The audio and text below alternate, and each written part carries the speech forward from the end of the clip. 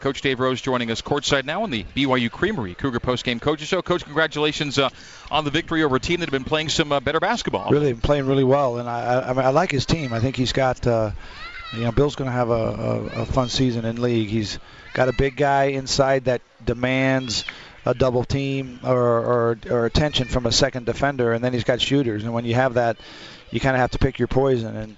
And we didn't want them coming in here and making 10, 12, 15 threes. And so we kind of stayed home early, realized we need to kind of front that guy. He got us sealed quite a few times, and it looked like he was going to score 50 or 60 points, to start the game. He was really good. And we're good with the contested 5 or 6 or 7 footers, the 12 footers, the 9 footers. But when he gets right to the rim, then we've made a mistake. And I thought we made an adjustment better in the second half that way. And so they changed their philosophy and started driving the ball.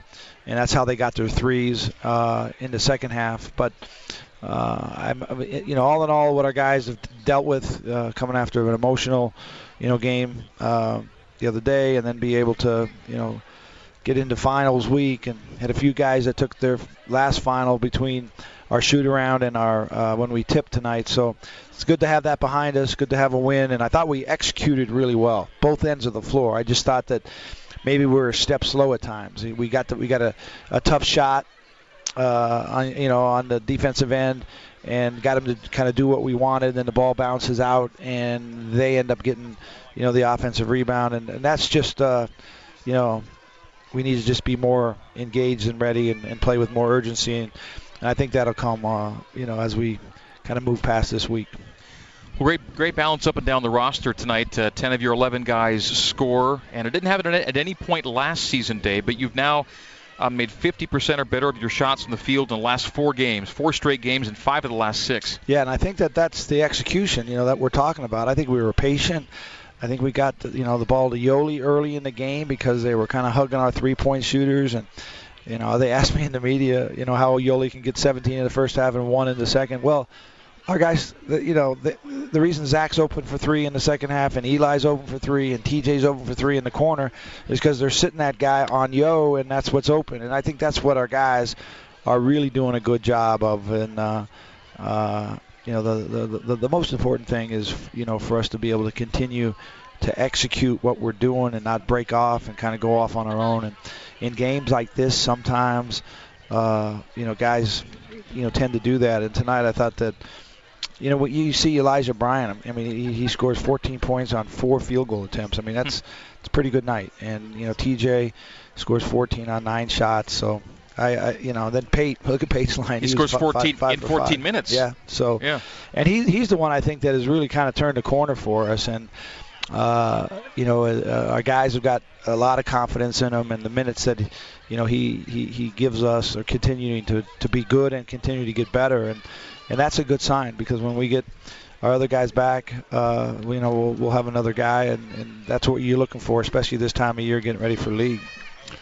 Yeah, Coach, it seems like just a few games ago, I can't remember which one, you just placed 7 guys, and now you got a great bench performance against Utah, 31 points off the bench tonight. You're playing 9-10 deep, and that's even with Nixon hurt and Shaw hurt. That's got to make you feel good as a coach to see these guys performing and give you some depth off the bench. Yeah, and I think that if you watch our practices, that we get a kind of a different guy every day who really kind of leads out with the group. And in really big tough games, you can't always depend on the one guy. You got to have a multiple group of guys, and I've always felt that in those kind of games, if you get one guy to lead out, the rest of the guys will be really good in their roles. And we've got 4, 5, 6 guys that can be the lead dog here, and hopefully that we can, keep kind of finding that guy, determined by how the other team is going to play against us.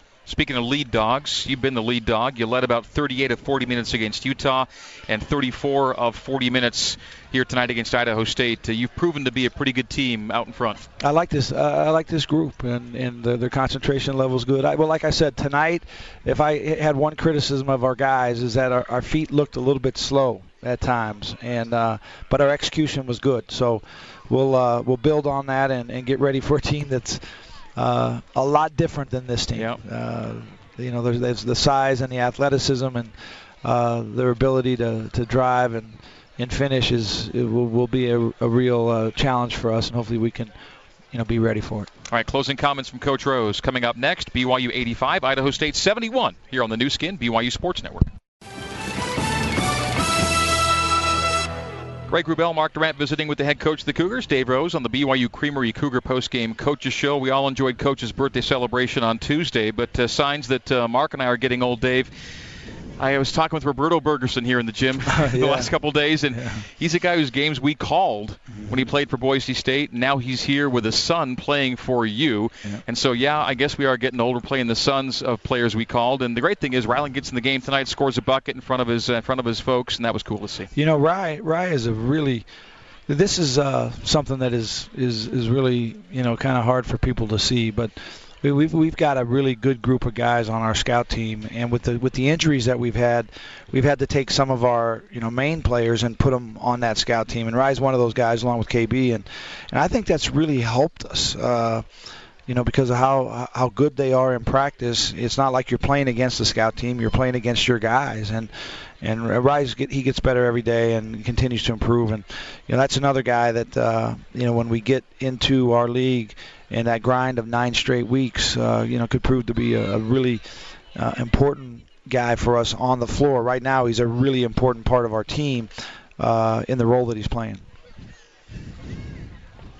I couldn't help but think, as I'm watching this game tonight, this Idaho State team, they've won a few games in a row, but it hasn't been a great year for them, and they're picked it towards the bottom of their conference. Then you got Texas Southern coming in and have won a game, but they're a lot better, as we were talking, the pretty good team. But the point is, I'm looking at every team. There's just no bad teams. I mean, you got a 7-footer, you got great shooters from Idaho State, and teams now just all seem to be pretty good, and it just made me tired for you to have to, don't get any breaks. I know you win by 14, but it was a hard-fought win tonight. Yeah, well, I think that there's a couple rule changes with the NCAA that is really starting to kind of spread the players all around, and so there's so many transfers in Division I now, and so 800-plus transfers, and they sit out a year, the majority of them. And then what that does is their 5th year, it makes them eligible to be able to transfer. So there's 5th-year guys, everywhere. They start out in Southern California and end up in Niagara, And so I think that's a big, that in the last 4 or 5 years, it creates a group of guys who become immediately eligible and don't have to sit out. And then I also think that, AAU basketball across the country and high school basketball has always been good, especially here in the state of Utah. But I think that so many kids get an opportunity to play in their local hometowns, and then all the way across the country, especially in the summertime, but the spring and the summer, that there's just, I think, way better, really good players out there. And a lot more of them. And then they're getting spread around. And the one thing I do know is just like tonight, there's 2 teams that are trying to win that game. And we had a great thing going in the first half, and they wanted to shut that thing down and make other guys actually beat you. And, that's what happened tonight. I mean, Zach had a great second half, and offensively, and TJ and Eli. And so that's, that's, I think the coaching, the combination of coaching and just a lot of really good players makes every game a challenge. You know that by Fort Wayne going in and beating Indiana, and Wofford going in and beating North Carolina. I mean, this is a fun time to be a college player and a college coach. Mark, as Dave always tells me, it'd be a lot easier if only one team was trying to win. Yeah, it would be. So a couple of years ago, you brought in a UMass team that had a guy on the team named Dante Clark. A couple of years later, he was UMass's leading scorer for the season.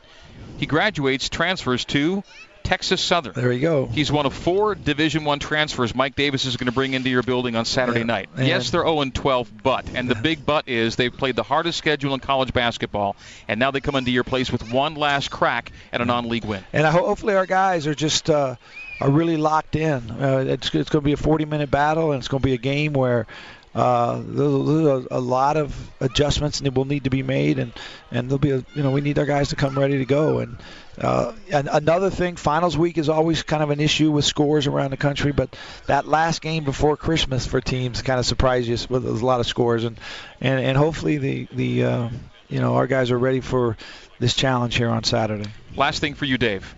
Finals week, students are distracted, cold weather, snow on the roads, almost 15,000 fans in your building tonight. Yeah, it was great crowd, and I think, I like this team. I mean, I like coaching them, I like being around them, I like watching them play, and I think that the unselfishness and the execution level, I think that the college basketball fans and just basketball fans, in the area want to come watch these guys play because I think it's going to be a team that continues to improve and get better and better. Well, congrats on win number 10 and consecutive win number 7. All right, thanks a lot.